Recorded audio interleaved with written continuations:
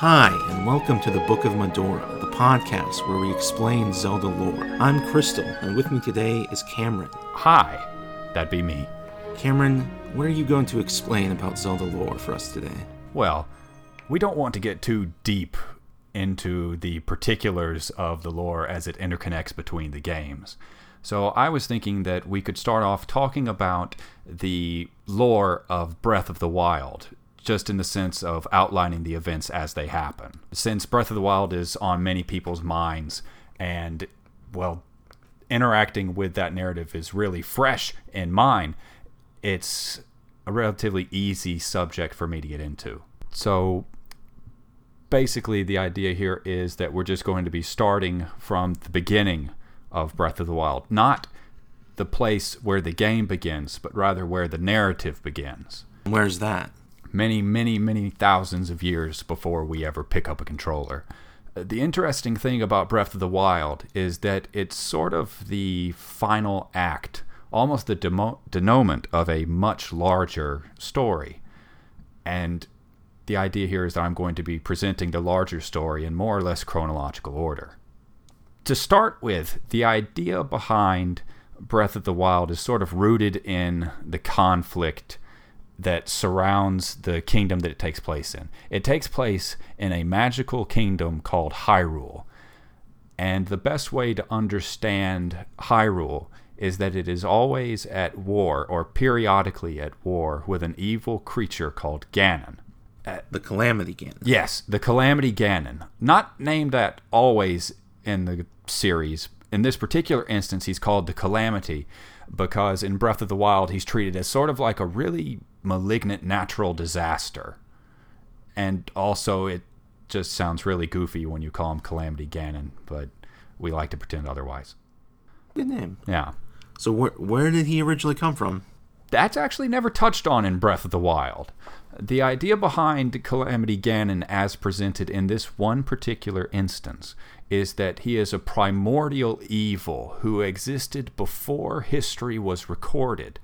Now, that's not strictly true. We know from other games in the series that he does have an origin as a particular man, Ganondorf, and further back from that, there's a bunch of other lore that ties into other games. But for the purpose of this story, the Calamity Ganon has existed for so long that no one can remember or even tell stories about a time before the Calamity.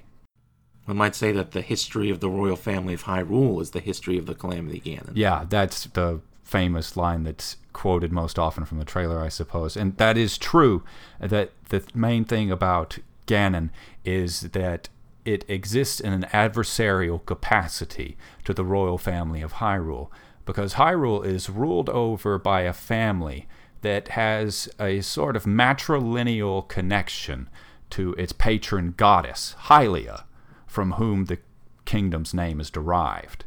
The whole thing about Ganon is that it sort of exists in opposition to Hylia, and every conflict that plays out from that sort of plays into this idea, not so much of good and evil, but that there's a very personal maliciousness behind what Ganon does in seeking out Hyrule in particular. It's implied through how powerful Ganon is, and that Hyrule is singularly magical in its ability to defend itself from him, that Ganon could go almost anywhere else in the world and conquer it easily, but he always throws himself against Hyrule because he hates it. Yeah, it seems to have a personal connection to it. Yes. Now, the other thing about Hyrule that you need to understand is that it's just ridiculously super magical. It's got people all in it. The peoples derived from it are sort of like a bunch of different ideas of how you might present elves in other fantasy settings, except everyone is elves. All the different ethnicities that exist in Hyrule are different takes on what the concept of an elf might be.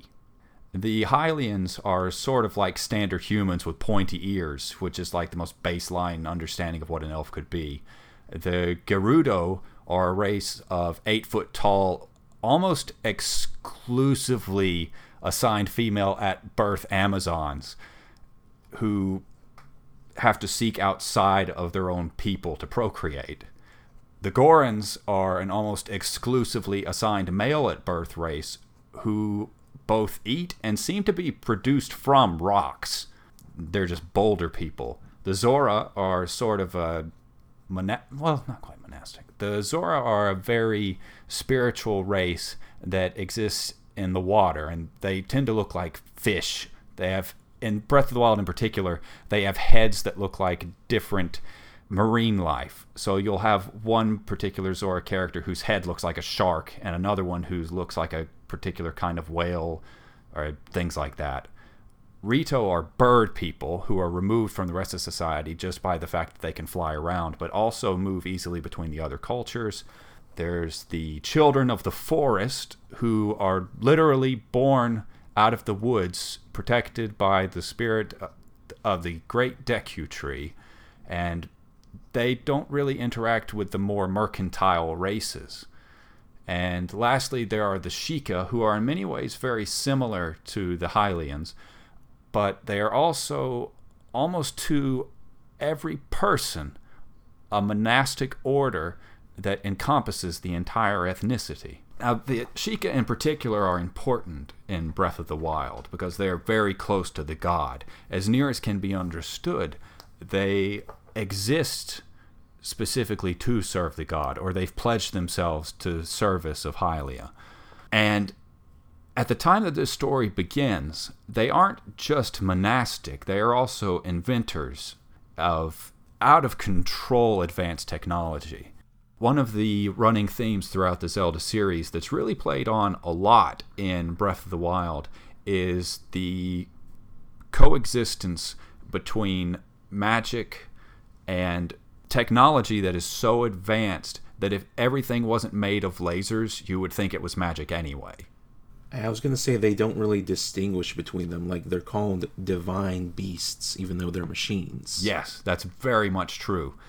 But they make swords that are basically ignited hard light that extends out of empty scabbards. And they have robots that run around shooting beams of light that explode. And all sorts of things going on.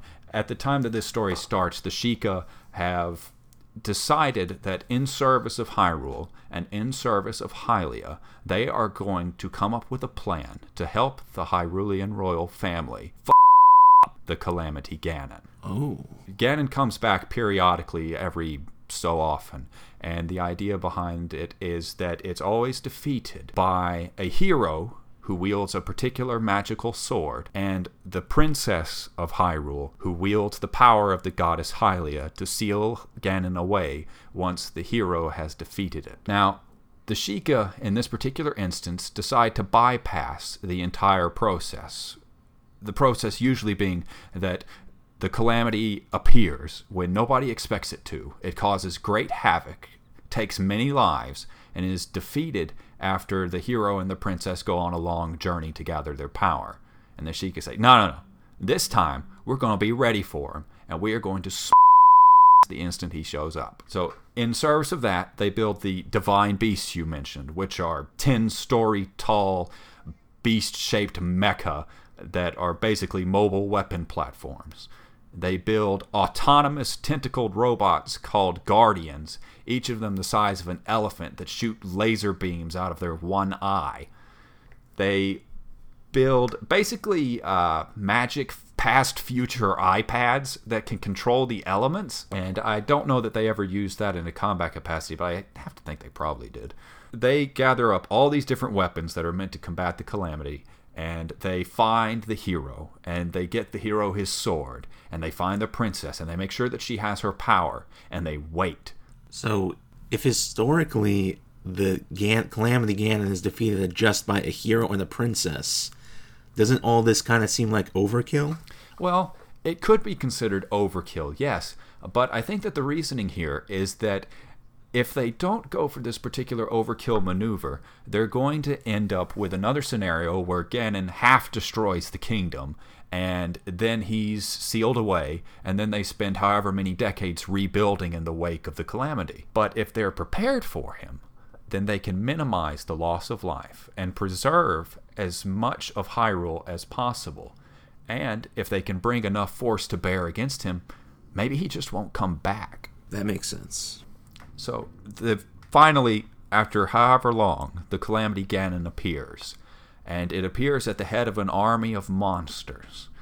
And I can only imagine, since the Calamity in this story is very near to mindless, but it is able to plan and it is able to foresee events. So I can only think that when it came out intending to get its first strike against Hyrule, that it sees this arrayed force against it, and it's surprised because its entire army of monsters is immediately attacked by an uncountable swarm of killer laser-shooting robots. And it itself is being attacked by building-sized animal mecha that are just bombarding it with massive weapons that's never been seen in the history of this magical kingdom. And the hero immediately attacks it with the sword that seals the darkness, and his monsters can't even attack the hero because of all the swarming killer robots, and it is just the most complete ass-whooping that Ganon has taken in its history. And when it is sealed away by the princess, that is the last note in the most total victory that Hyrule has ever had over the forces of darkness. Now, that's all a very good thing. You want to be able to take the forces of darkness and say, no, go away. And so they do. And when Ganon's sealed away, it's sealed away with the power of the god. And everybody's happy for a while. But not long after the Calamity is sealed away, there's a prophecy. And in Hyrule, prophecy is a very, very big deal, usually handed down through the channels of Hylia herself. And this prophecy in particular is important because it predicts the doom of the kingdom and how that doom will come about as a result of the weapons built by the Sheikah being turned against it. Now, this wouldn't be paid much attention to except for the fact that prophecy, real prophecy in Hyrule, is almost never wrong. So the Sheikah fall from grace almost immediately. They are driven out, and the history and knowledge of the things they have built is destroyed almost completely. And without more technology built to destroy the machines, the guardians and the divine beasts can't be obliterated. So the people of Hyrule bury them. And they don't just halfway bury them. They really bury them under mountains, so that it would take specific knowledge of where they are to find them again. And all of that knowledge is immediately destroyed. So the Sheikah built machines which delivered Hyrule the most complete and total victory as ever known against its ancient enemy. So where did this prophecy come from that would cause them to betray the Sheikah even after this great victory? Well, that's just the thing. We don't actually hear where this specific prophecy came from, but it is relayed to us from the mouth of one of the Sheikah monks who was alive during the time. The Sheikah do not seem to have been betrayed in this sense, though they did fall from grace, in that they were part of the process of preparing for that prophecy coming about. They end up installing many shrines that are littered throughout the kingdom and buried alongside the guardians and the divine beasts, anticipating that if the prophecy of doom does come to pass and the hero falls, that the shrines and the trials within will be needed to help the hero regain their strength. The prophecy is never specifically said to come from any one mouth, but the only source of prophecy of any note in any story throughout the series is always the princess herself, who speaks in these cases with the clairvoyance of the goddess Hylia. And the Sheikah, as servants of Hylia and her family, absolutely do not gainsay the rightness of them falling from grace. So the Sheikah kind of participated in their own fall from grace. Yes, absolutely. Eventually, the Sheikah end up splitting into two groups, a strictly monastic order that tries to live their lives more like normal people, apart from the great scientific breakthroughs that they had made before, and a splinter clan that was devoted to the revival of the Calamity Ganon in revenge for their fall from grace. So it's not appropriate to say that they were universally okay with how that went down, but generally speaking, the Sheikah tried to rebuild themselves and tried to do what would end up being best for Hyrule down the line. Now, the question became, how would the Calamity Ganon return, and what could be done to prevent it? Traditionally, the Calamity Ganon is sealed away, and over time, the seal would weaken for whatever reason, and once the seal was broken, the Calamity would return. And they did not want this to happen.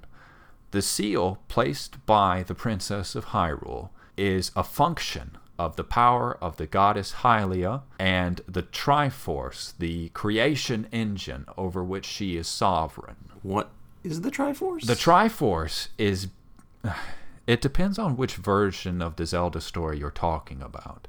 In some versions of it, it's sort of like a symbol that the gods are finished with their work on the world. In others, it is the essence of their being that is left behind when they pass into the heavens. In Link Between Worlds, it is literally the linchpin that makes the universe hold together. In Breath of the Wild, it's not exactly clear what role the Triforce serves, save that it fuels the power of the Hyrulean royal family and keeps the Calamity Ganon in check. I don't think the Triforce is ever even named in Breath of the Wild. No, it's absolutely not. They don't make any reference to it. They don't even make reference to the gods of the Triforce outside of one particular line in One Memory, where Zelda says that she spends her time praying to the old gods, which wouldn't mean anything except for the fact that we see her wielding the Triforce later. So you've got this seal that has to be maintained, and the only people who can maintain it are the Princess of Hyrule, typically named Zelda, and whoever she passes that seal down to. The power of Hylia is passed down through her family matrilineally, mother to daughter, to daughter, to daughter, to daughter. And in this particular case, they decide that they are going to keep that seal perfect and intact for as long as possible in hopes of outlasting the prophecy of doom. This works fine. The knowledge of how the seal works only exists between those two people, mother and daughter. No one else knows about it. Not the King of Hyrule, none of the Sheikah, no one. It's never written down. It's never part of any oral history, except for what passes between mother and daughter. Gosh, I sure hope the mother never dies. Well, the thing about it is that seal holds unbroken for 10,000 years. Is that literally 10,000 years? Or is that just a euphemism for a long time? That's really difficult to say. I think that probably it's derived from the frame of reference whereby 10,000 years is an arbitrarily long length of time. But it's also kind of fun to think that it might have gone on literally for 10 millennia, which is, 400 generations? I may be missing a zero. Regardless, I like to think that it is literally 10,000 years. Based on what we learn in Breath of the Wild, knowledge of how the seal works passes on to the princess's daughter once that daughter reaches the age of 7. And that works fine. It keeps going, and no one ever knows. And the fact of the seal is so secret that nobody outside of mother and daughter even knows that it exists. Which, it has to be that way because you have a secret clan of doomsday-worshipping murder ninjas who would kill you to bring back the devil. Now, that all holds out fine until the birth of Princess Zelda 10,000 years later. Even at that point, everything seems to be fine. Zelda's mother, as is the standard for Zelda's mother throughout the series, is never named, so we can't know too much about her, but we do know... I bet I know what her name is. What's that? I bet I know what her name is. Is it Zelda? Yes. Okay, well, maybe. Did you happen to read Roam's journal? I did not, no, I never found that. Oh, well, I can tell you where that is later. A lot of what I'm deriving about this story is taken from his journal. including this bit right here. Around the time that Zelda is 6, her mother dies very mysteriously. No one seems to know exactly why it happened, but at the same time, nobody really questions anything about it either. At around the same time that Zelda's mother dies, 1 year before she would have passed on knowledge of the seal and how it works and what the divine power of the Hyrulean royal family is, a fortune teller appears. And this fortune teller offers up a different sort of prophecy. The prophecy of doom, of course, is long forgotten, just like everything else that was meant to be forgotten from 10,000 years ago. But this fortune teller gives us the prophecy that is relayed to us in the game itself. The weapons necessary to defeat the calamity, which will return soon, lay buried under the earth. This fortune teller appears right around the time Zelda's mother dies. And of course, there's no real way to say whether or not there's a connection between these two events, but they're connected. It's sort of a long-standing tradition in Zelda that anybody who appears and claims to be a fortune teller or comes from outside of the kingdom to offer advice to the royal family is specifically bad news. And what else is interesting is that this fortune teller doesn't feature at all in the story except for the prophecy that they give. So the Hyrulean royal family, they start excavating throughout all the different lands of Hyrule, and they find the divine beasts, and they find the guardians, and they take this as proof that the prophecy is true, and that these weapons need to be revived so that Ganon can be defeated. The interesting thing about that is that the prophecy given by the fortune teller also mentions the hero, and it mentions the princess.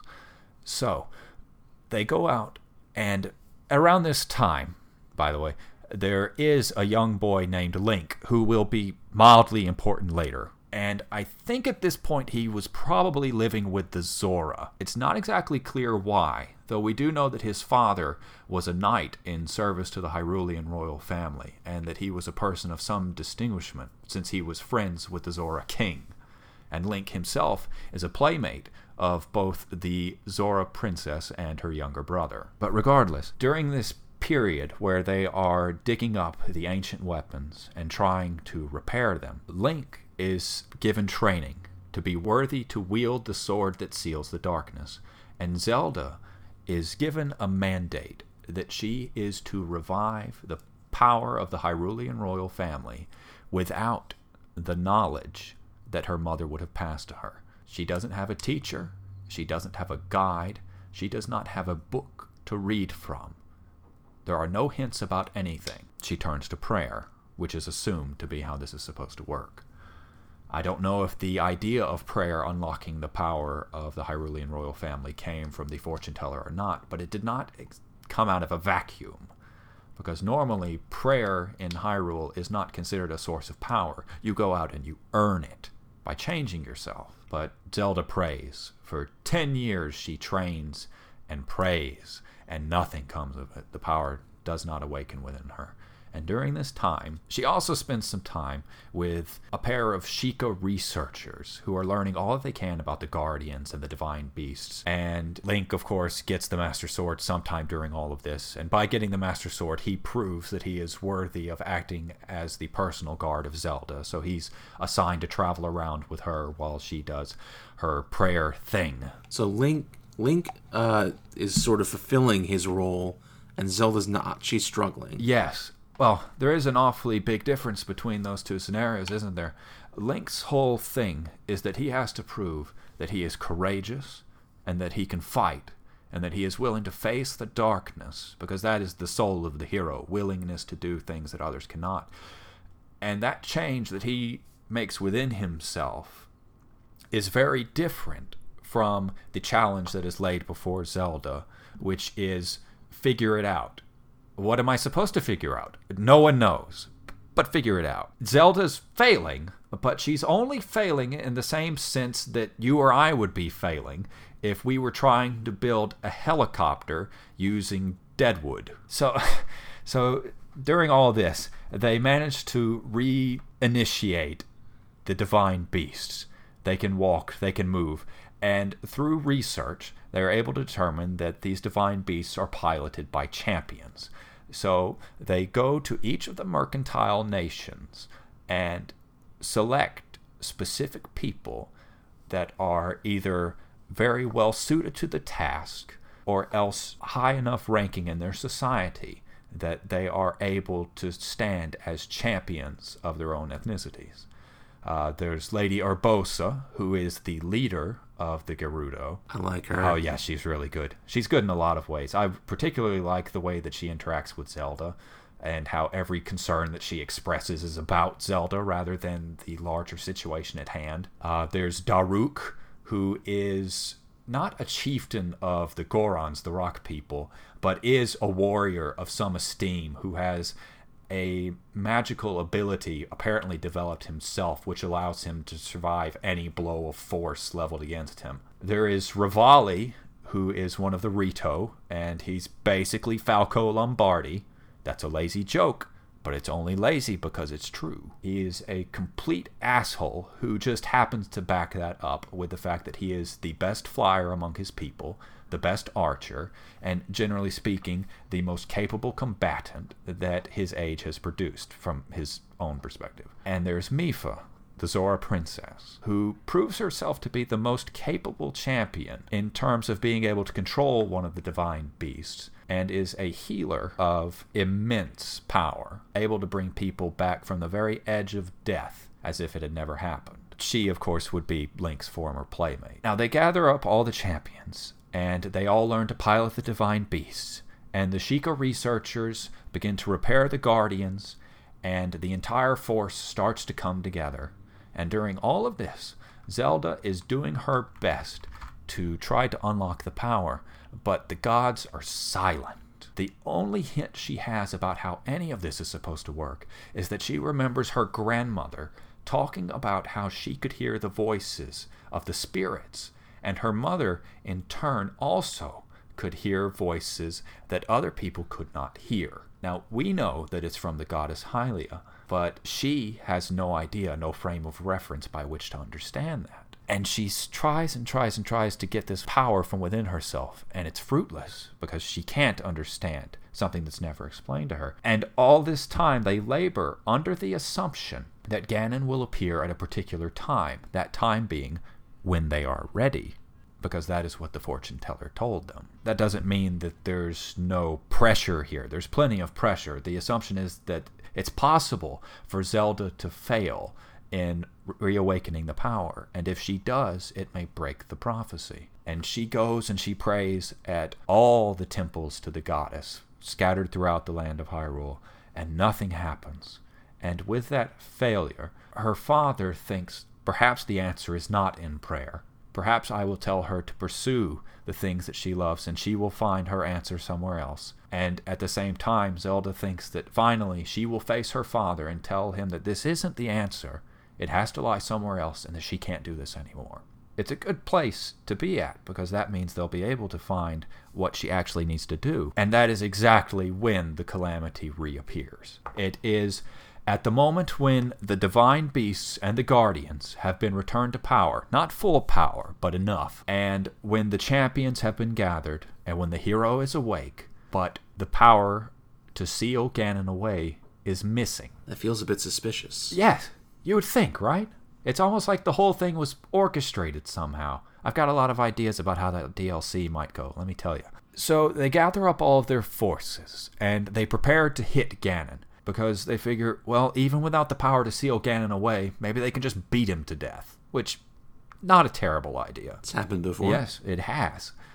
So they all gather in the same place, converging on Hyrule Castle as a body, and we learn here that the power to seal evil wielded by the princess is the only thing that was protecting these automatons from being controlled by Ganon in the first place. Because Ganon is an infectious evil that changes the world around it, that can touch things and make them like himself. So all at once he seizes control of every functioning guardian and all 4 of the divine beasts, and the champions die, and everyone in Hyrule Castle and the surrounding town die. The king himself is murdered, in the sanctum. And Zelda and Link only escape because the champions converged on Ganon first, and Link didn't make it to Hyrule Castle quite in time. Basically the worst case scenario. It is absolutely the worst case scenario, because now not only is Ganon free and his monsters are running amok, but also there's a bunch of killer robots that shoot lasers that are now specifically serving Ganon, and it's just a really bad scene. This is the part that makes me think that Fortune Teller was some kind of incarnation or servant of Ganon, and he wanted to awaken the Divine Beast just so he could control them. That's how I see it. It sounds kind of a Gone Him X, doesn't it? So throughout all of this, Link, it's not clear exactly what Link is trying to do. Zelda is so overwrought with her own failure that she has no plan of action. And Link only seems to be focusing on getting her as far away from the calamity as possible. So it's interesting when you're playing the game because you can trace the specific path that they take trying to flee to Kakariko Village, which is far east of Hyrule Castle Town, where Link fights alone through dozens of guardians, slaughtering them, but he is still only one person, in spite of the fact that he is very powerful, and eventually he is brought low by the gathered forces. As he's wounded and about to die, Zelda stands between him and the last guardian, and her desire to protect him, or her grief over what's happened, or her rage at what's happened to her people, or all of these combinations together, awakens the power within her, and she lashes out with it without realizing what it is. And when she does, it drives Ganon's power out of the guardians, deactivating them completely, leaving them empty husks lying on the ground. Now that only happens to the particular group that had pursued her and Link, but the proof of concept is there. And, well, with a princess and a hero, that's enough to beat Ganon, if you can work together, except that it's too late. Link is mortally wounded and will die, and Zelda herself cannot defeat Ganon alone. One particular bit that I forgot to mention is that when they were digging up all this stuff, they happened to find a shrine that seemed to be built solely to resurrect a person who had been brought to the edge of death, as if this one place was built just in case the hero were defeated by Ganon. Almost like that sort of thing had happened before. So Zelda has Link taken by two Sheikah soldiers who you may actually recognize from other places in the story, to the Shrine of Resurrection, where it will take 100 years for him to be revived. 100 years is much too long to wait and let Ganon be loose. He will annihilate the entire world before Link wakes up. So instead of waiting, Zelda goes to Hyrule Castle by herself and faces the calamity alone, and wrests him into the sanctum of Hyrule Castle, where her father was killed, and holds Ganon there with her power for the 100 years that it takes for Link to wake up. So when she uses this power, the symbol of the Triforce appears on her hand. It does. What connection do you think it has with the Triforce? Oh, that's a good question, because it's not just the symbol of the Triforce that appears on her hand, it's also the particular sound of the Triforce, that ringing, very clear bell sound that you might remember from when the two pieces of the Triforce of Wisdom are combined in Wind Waker. It's that same sound there. So it is definitely the power of the Triforce that's being wielded by her, but it's not the entirety of it. It's not the whole engine of creation. If it was,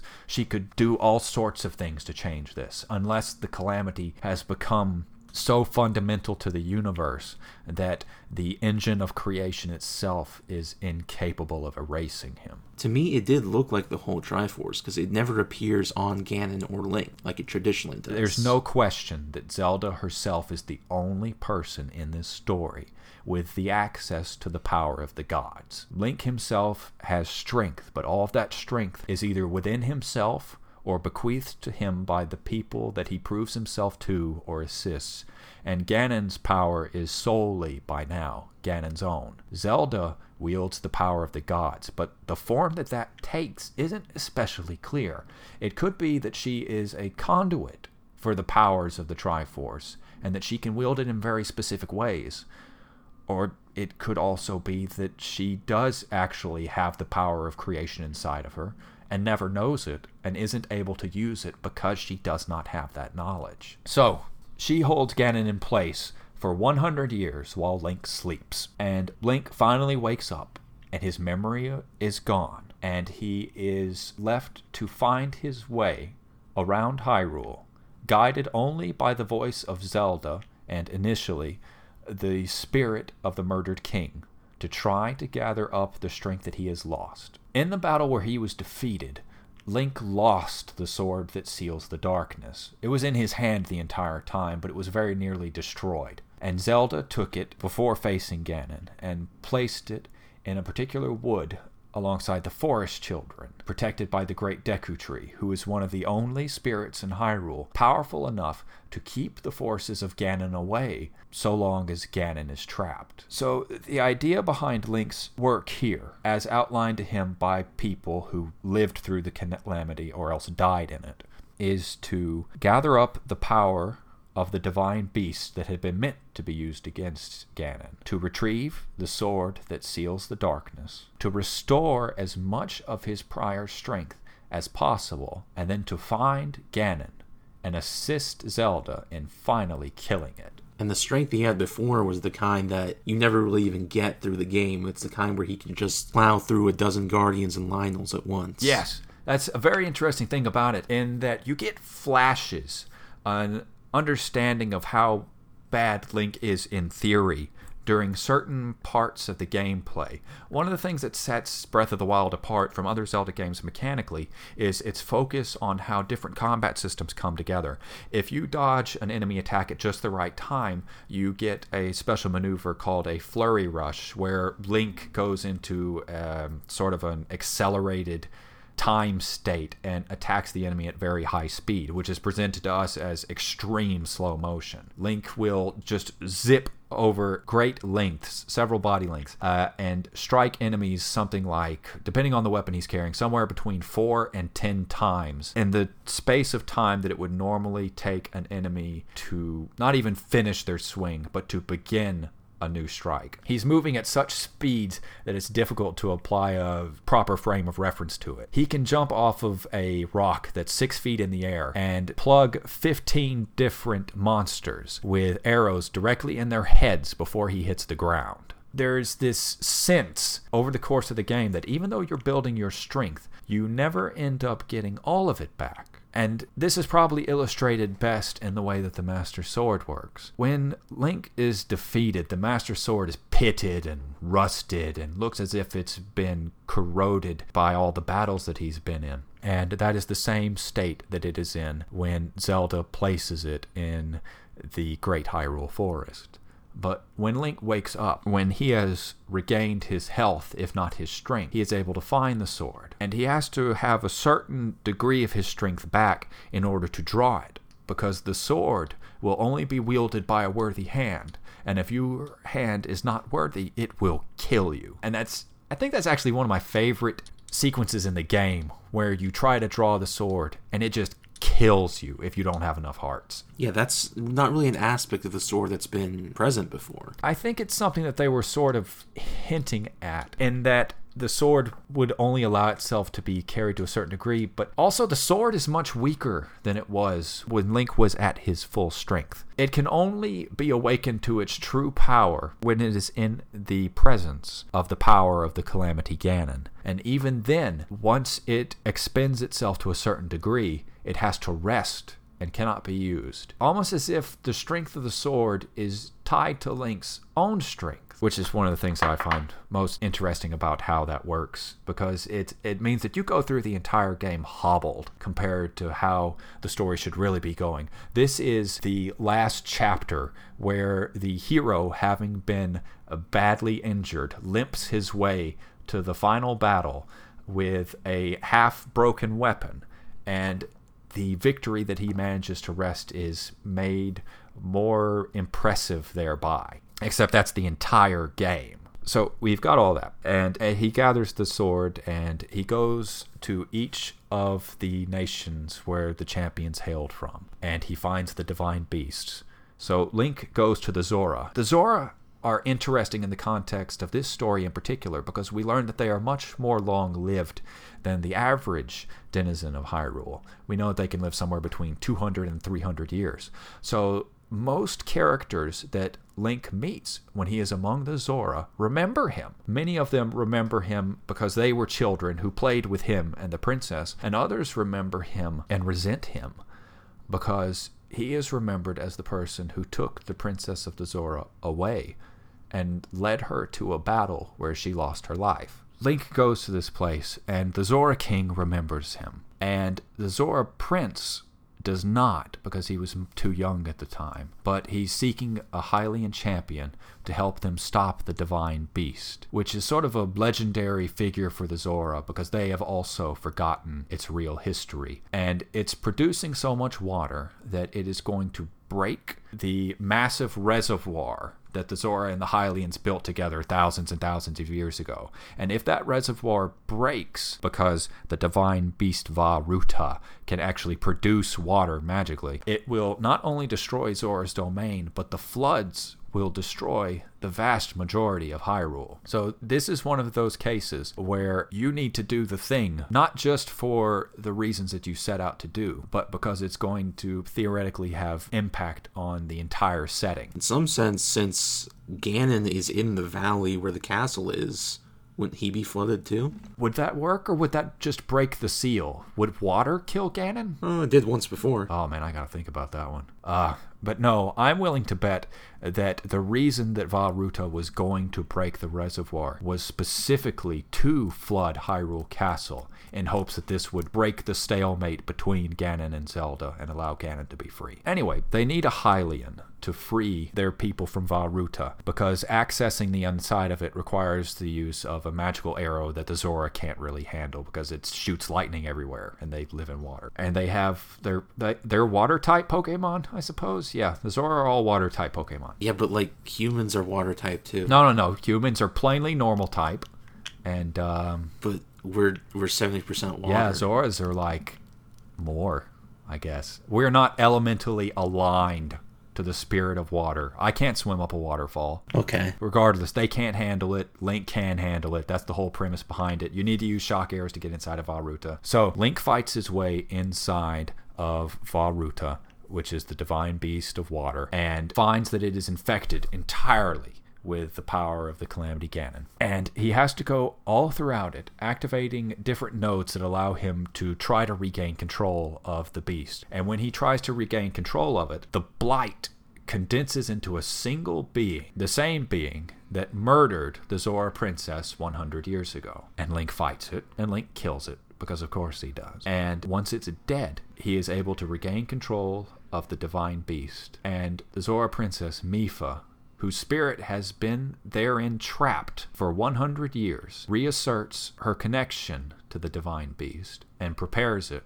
for the battle with Ganon, which she can do now because Ganon is not awake to take control of it. It seems like ghosts have a lot of power in this world. Yeah, ghosts do definitely have a lot of power. I think it's partially derived from the fact that you don't have to physically control the divine beasts in the first place. They seem to be either mentally or spiritually connected to the champions that pilot them, which is why the ghost can stick around. There's been a bit of interesting conversation about exactly the nature of the blighted power of Ganon that controls the divine beasts, and whether or not they might actually be derived from the champions that died. Because when Link fights the water blight Ganon inside of Vah Ruta, it uses the same weapon, just on a larger scale, that Mipha uses. And when the water blight Ganon is killed, Mipha's spirit is freed, which implies that there is some link between the blight itself and whatever it is that happened to Mipha or to her body. Now, some people take that to mean that it's possible that the bosses you face throughout the game are the corrupted bodies of the champions who died 100 years ago. And I don't know if that's necessarily the case, but I do like the idea that it might be true that their spirits are trapped within them. The second them being the blights themselves. So, anyway, we've got one divine beast down, and Link goes to the desert, and a lot of shit happens in the desert. The long and short of it is that the divine beast Va Naboris is kicking up a sandstorm and shooting lightning at anything that comes near it. So Link has to ally himself with the head of the Gerudo tribe, a 12-year-old named Riju, who is able to get him close to Naboris because she has Lady Urbosa's helmet, which would protect whoever wears it from lightning. So using the helmet, the two of them are able to get close, and Link is able to get inside of Naboris, and he fights through again, and he frees the spirit of Urbosa. And she says something that's very interesting. Urbosa is Gerudo, and she's very, very powerful, and she's very proud both of herself and her powers and of her people. And the thing about the Calamity Ganon is that it is utterly unknown where Ganon came from in this. But among the Gerudo, there is a story passed down that once, long, long ago, the Calamity took on the form of a Gerudo. And to Urbosa, this is a very great personal insult that makes the fight very personal in a way that her own death did not, because that is a slight against the pride of her people. It's an interesting framing. Took the form of a Gerudo. Yes, because that implies that, I suppose we should say now, that the origin of Ganon, as we understand it in the context of the rest of the series, is that Ganondorf, a character from The Legend of Zelda Ocarina of Time, was the first incarnation of Ganon. A man born among the Gerudo who came to power, gained part of the Triforce for himself, and became a monster. And it's been assumed for the past 20 years that that was necessarily the first incarnation of Ganon, because we didn't know anything earlier, and Nintendo has said more than once that that's the first time Ganon ever appeared. I'm sure that there's people right now flipping through their Hyrule Historia to see if this particular line of dialogue contradicts anything, and it does. You don't have to check, I'm telling you right now. But it's interesting because Urbosa's line and her surety of it seems to imply that knowledge of Ganon predates the events of Ocarina of Time, or at least the spirit of Ganon predates the events of Ocarina of Time. There's a few different ways to read that. You can read Ganon as being the incarnation of an eternal curse placed by a demon king in the long before time, or you can read Ganon as a sort of constant, in the same way that the Triforce is a constant, and the hero is a constant, and the princess is a constant. The idea that Ganon is a universal constant is very new to this series, because it means that not just one person is Ganon, but in the same way that a person can become the hero through work and through trials, and the princess rises to the power of the goddess by making changes within herself through grief and love and pain and loss and fury, that a person with enough hunger and enough hate and enough rage could also ascend to the form of Ganon without necessarily being the same person as Ganondorf the Gerudo from Ocarina of Time. So let's see, where did I go next? I went to Death Mountain next. So Death Mountain's bad. It's not really a bad place. If you're a rock person, it's fine. But for Hylians, if they go there, they just catch on fire. The air's on fire, and if you go there, you'll catch on fire. Link has ways around that, because of course he does. It's a video game. But I like to have Link run around in the big metal suit with the steel top knot, so that he's protected from the flames by the goofiest outfit in the entire game. The divine beast Rudania is on Death Mountain, causing it to periodically undergo minor eruptions, which is very bad for the Gorons, who depend economically on the gems that can be mined from Death Mountain, and also depend personally on the stones that they can eat from the Death Mountain peaks. It's a very bad situation for the Gorons. It would be a slow build of problems, but eventually Rudania is going to come down, and they know that they're going to be destroyed. So Link fights his way up to Rudania with the help of a particular Goron who is a descendant of Daruk and shares his power. And he fights his way into Rudania. He frees the spirit of Daruk, and the third divine beast is prepped to enter battle against Ganon when the moment is right. Can we talk for a second about what it means to be a descendant of a Goron? Yes, by all means. Do you have any ideas you would like to put forth? So they come from rocks, right? We don't know. We know If we could get into my theory that Gerudo and Gorons are the same species. Okay, yeah, actually, I like this. I like this a lot because there's a lot of parallels between the Gerudo and the Gorons. So are you suggesting that among the Gorons that the instance of any Goron or Gerudo, we'll assume that they're the same species. We'll just call them the G species. Any particular individual of the G species who would be assigned masculine at birth would be a Goron, and anyone who would be assigned feminine at birth would be a Gerudo. Roughly, yes. So how do you see that working? Well, they're rocks, right? Yeah. And then Gerudo are sand, so they're like soft rocks. Oh, okay. There's like hard rocks and soft rocks. You get it? I kind of do. I don't know that I'm going to follow you down this path. And they're both associated with Din. Uh-huh. But then also the Rito are too. Are the Rito? Yeah, they had the Din Stone in Wind Waker. Oh, they did have Din's Pearl. That's true. They did do that, yeah. Huh. One's all boys, one's all girls. Yeah, that's true.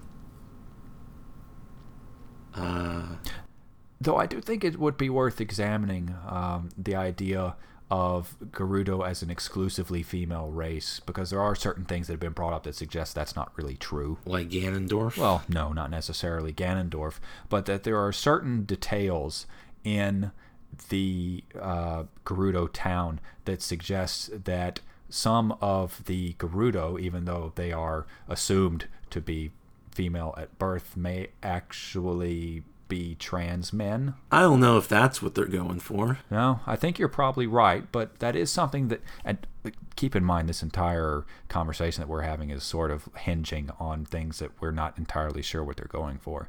And you're probably right, but at the same time, it's an interesting point of fact that there is a shop dedicated specifically to selling masculine clothes in a city where men are not allowed to live. And the Gorons are allowed in the city. They are allowed in the city. That brings up other questions, though. Did the Gerudo just not see Gorons as having gender at all? Or do they think of Gorons if they're all... Gorons are monogendered, or not necessarily monogendered, but if they all present the same way, is the default Gerudo assumption that they're women? I mean, okay. There's really only the couple Gorons that identify themselves as men to begin with. Okay. The Gut Check Rock Brothers. Okay. No one else really calls themselves men. They're just Gorons. There is one, in Gerudo Town specifically, who uses negative implication to say, I thought they didn't allow men into the city, which indicates to me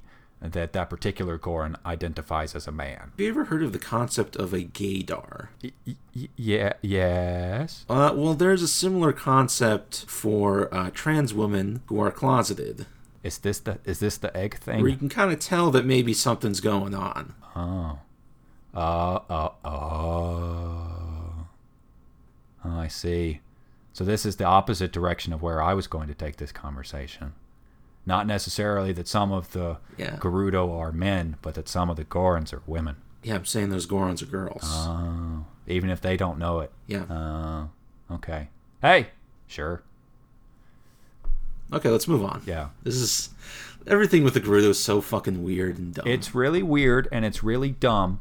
And at the same time, I like almost every character involved in the whole sequence. I wish they weren't so straight, so aggressively straight. That's also a problem. Urbosa's pretty gay. Yeah. Like half the dialogue is about how they need to find men. It's like... Yeah. Why are you pushing your heterosexuality on us? Yeah, that's... it. Yeah, it's impossible to have a very generous reading of that. I guess the most generous you could have is that it's sort of like an Occidental thing where it's like, okay, so we need to get out there and do something. What the fuck do men like? And that's where a lot of the conversations come from. But it's the effect that it has is deeply unfortunate. So anyway, Gorons are made from rocks and Gerudo are born out of the sand. What about the Rito? We never see a Rito egg, do we? You would assume they come from eggs, but we don't know that. They could be just live births. Anyway, so speaking of the Rito, yes, Link does end up going over to the country of the Rito, and that presents its own problems because Rito can fly, and the divine beast can fly, and the only reason that the champion of the Rito was able to fly the divine beast was because they could fly. And I think that's probably one of the big reasons that he was picked as a champion in the first place. So Link makes his way up to Va Meadow in easily the shortest of any of these sequences in the entire game.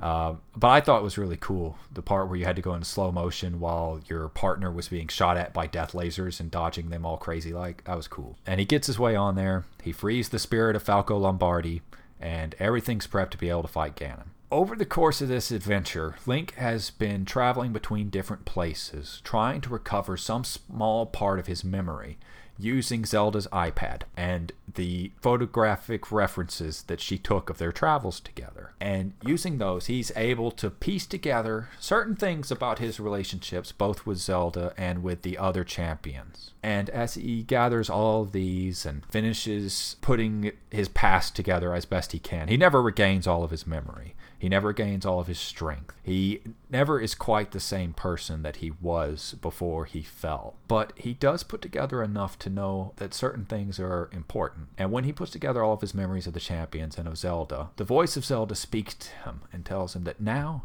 he is ready to face Ganon. He is as whole as it is possible for him to be. Which is still not completely whole. No, it's not. He travels all throughout Hyrule, and as he's freeing the divine beasts and reconnecting with the champions and rediscovering his memories and understanding how he related to Zelda and the king and all these other disparate elements of the plot, he's also doing trials that were set up by the Sheikah 10,000 years ago in anticipation of this specific thing. And these trials, over time, are what allow him to regain so much of his strength. These trials are also specifically where we learn that the prophecy that Link operates according to is wrong, and that the prophecy of doom, mentioned only after the trials of strength, is the one prophecy that should have been paid attention to. So he gathers up all of his strength. He has all of the champions free, the divine beasts are ready for battle, and Zelda's waiting. So he goes to Hyrule Castle, which is swarming with guardians, and because he's recovered enough of his strength, he manages to fight his way through all of them, and gets to the sanctum, where Zelda has been holding Ganon down the entire time. And in that moment, Link finds that Zelda is not physically there. Whatever method she has used to trap the calamity, she is essentially now inside of the storm. When Link enters there, Ganon senses the presence of its hated nemesis and revives itself. But because Zelda has been holding it back and keeping it from building its strength, when it revives, it's this twisted monstrosity of different weapons just piled onto a body that can barely support them. Guardian parts that have been cloven off and grafted on to, just horrible. It's a big icky spider beast with teeth like a person and a big beard. It's awful. Do you think that's Rome's body, if you're going with the whole champion body thing? I think that would be a very interesting direction to take it, and it would add a certain almost appealing grotesquerie to the finale there, wouldn't it? When you add the Calamity Ganon to your compendium, it does mention that the body itself is only half finished. But the idea that it's using the form of the dead king as a medium by which to stitch itself back together, I don't know if that's necessarily supported, but it does have a certain echo with the way other bosses work. Regardless, Link and Ganon fight. And just as Link never regains his strength because he was dead, Ganon never regains his strength because Zelda is still, even now, at the last very dregs of her power, holding him back. And Link defeats Ganon, as Link has defeated Ganon in ages past. And Ganon is completely destroyed physically. In the past, destroying Ganon physically was all that it took, yeah? But now, when Ganon is destroyed physically, its spirit manifests as this enormous boar monster that is itself easily the size of any of the divine beasts. Oh, I forgot to mention the bit where the divine beasts shoot Ganon with sick house giant blue lasers. That happened. No, it was underwhelming. I kind of liked it. I think there's a few things I would change about the way that whole final battle works. I think that your idea where Ganon has 5 life bars and the divine beasts each blow off 1 life bar, I like that.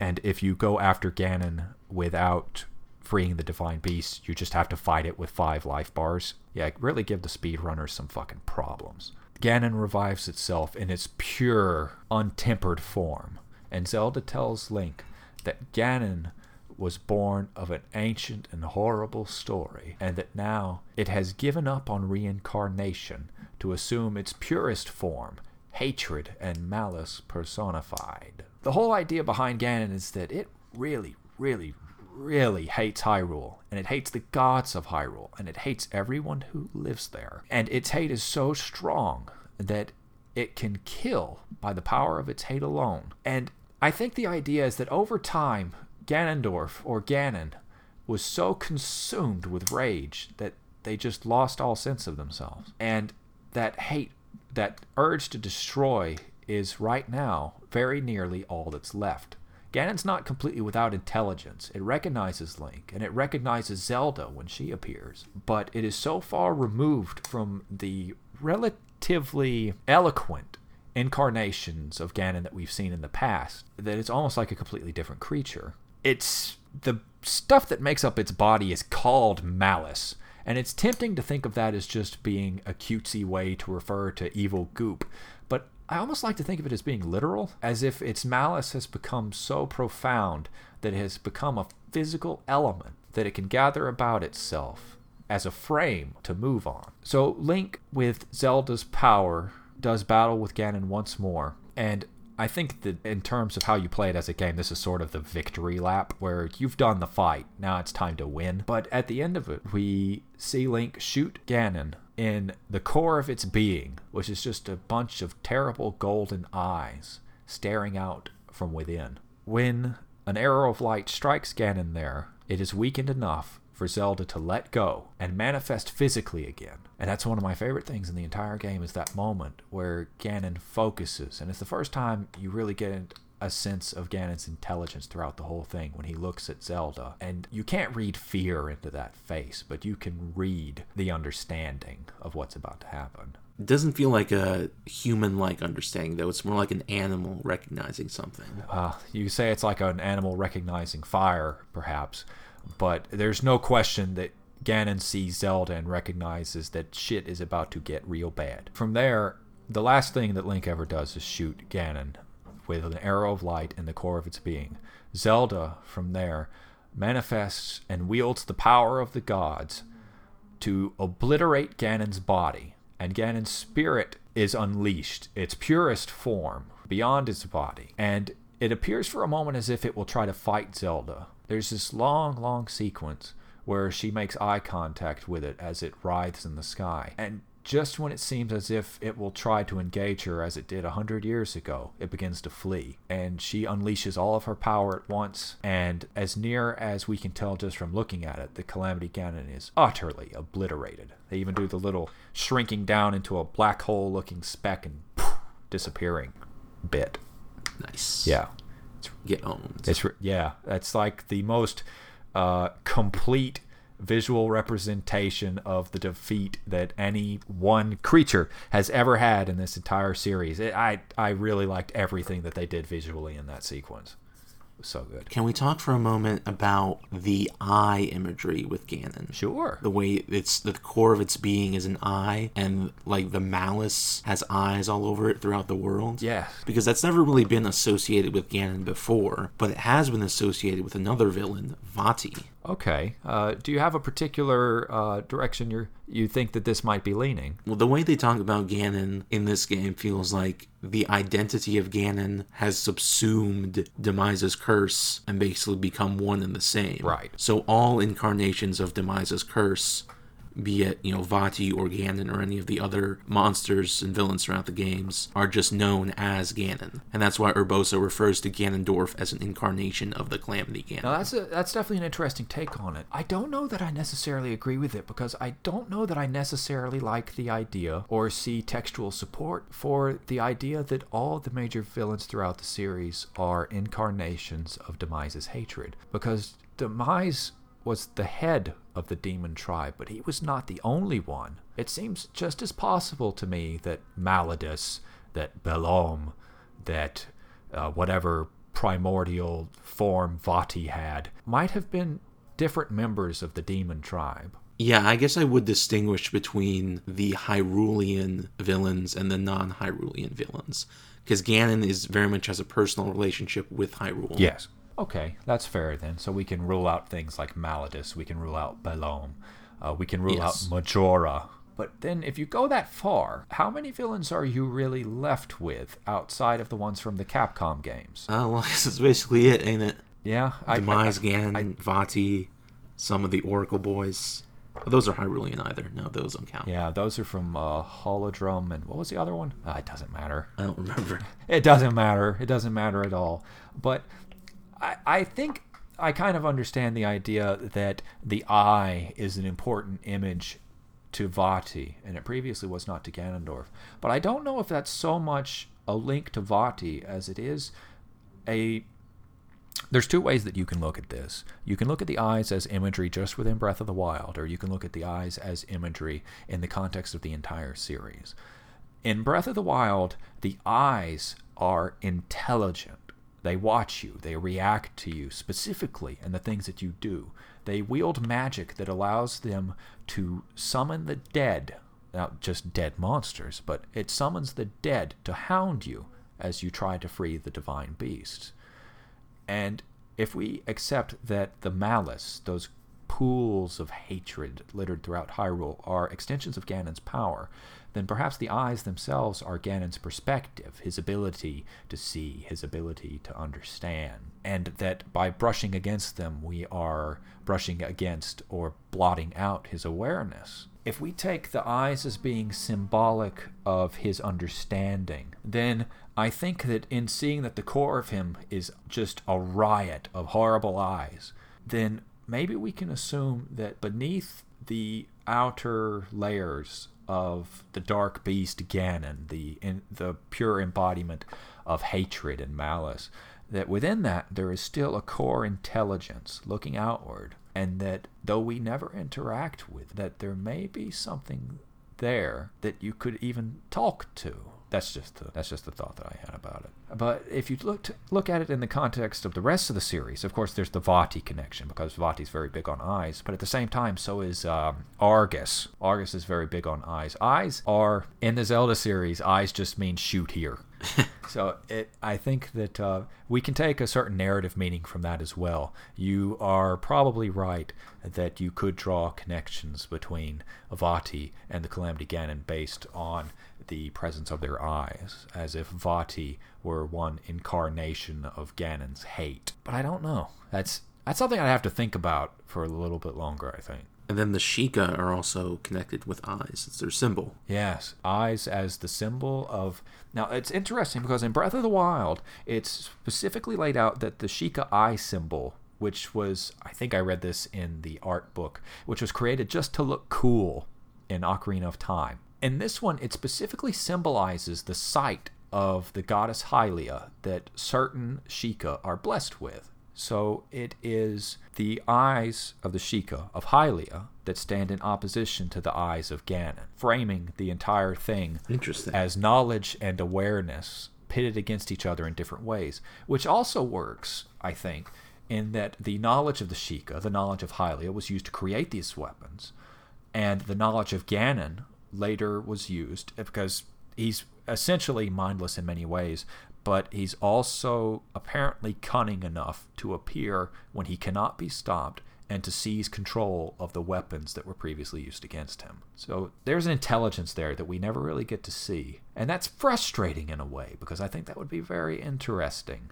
But it's also not really the role that he had to fulfill in this story. It's not really... As much as Ganon is important to the framing, ultimately Ganon is just framing. This is a story about Link, and it's a story about Zelda. And I guess you could argue in many ways... He's just a calamity. Yeah.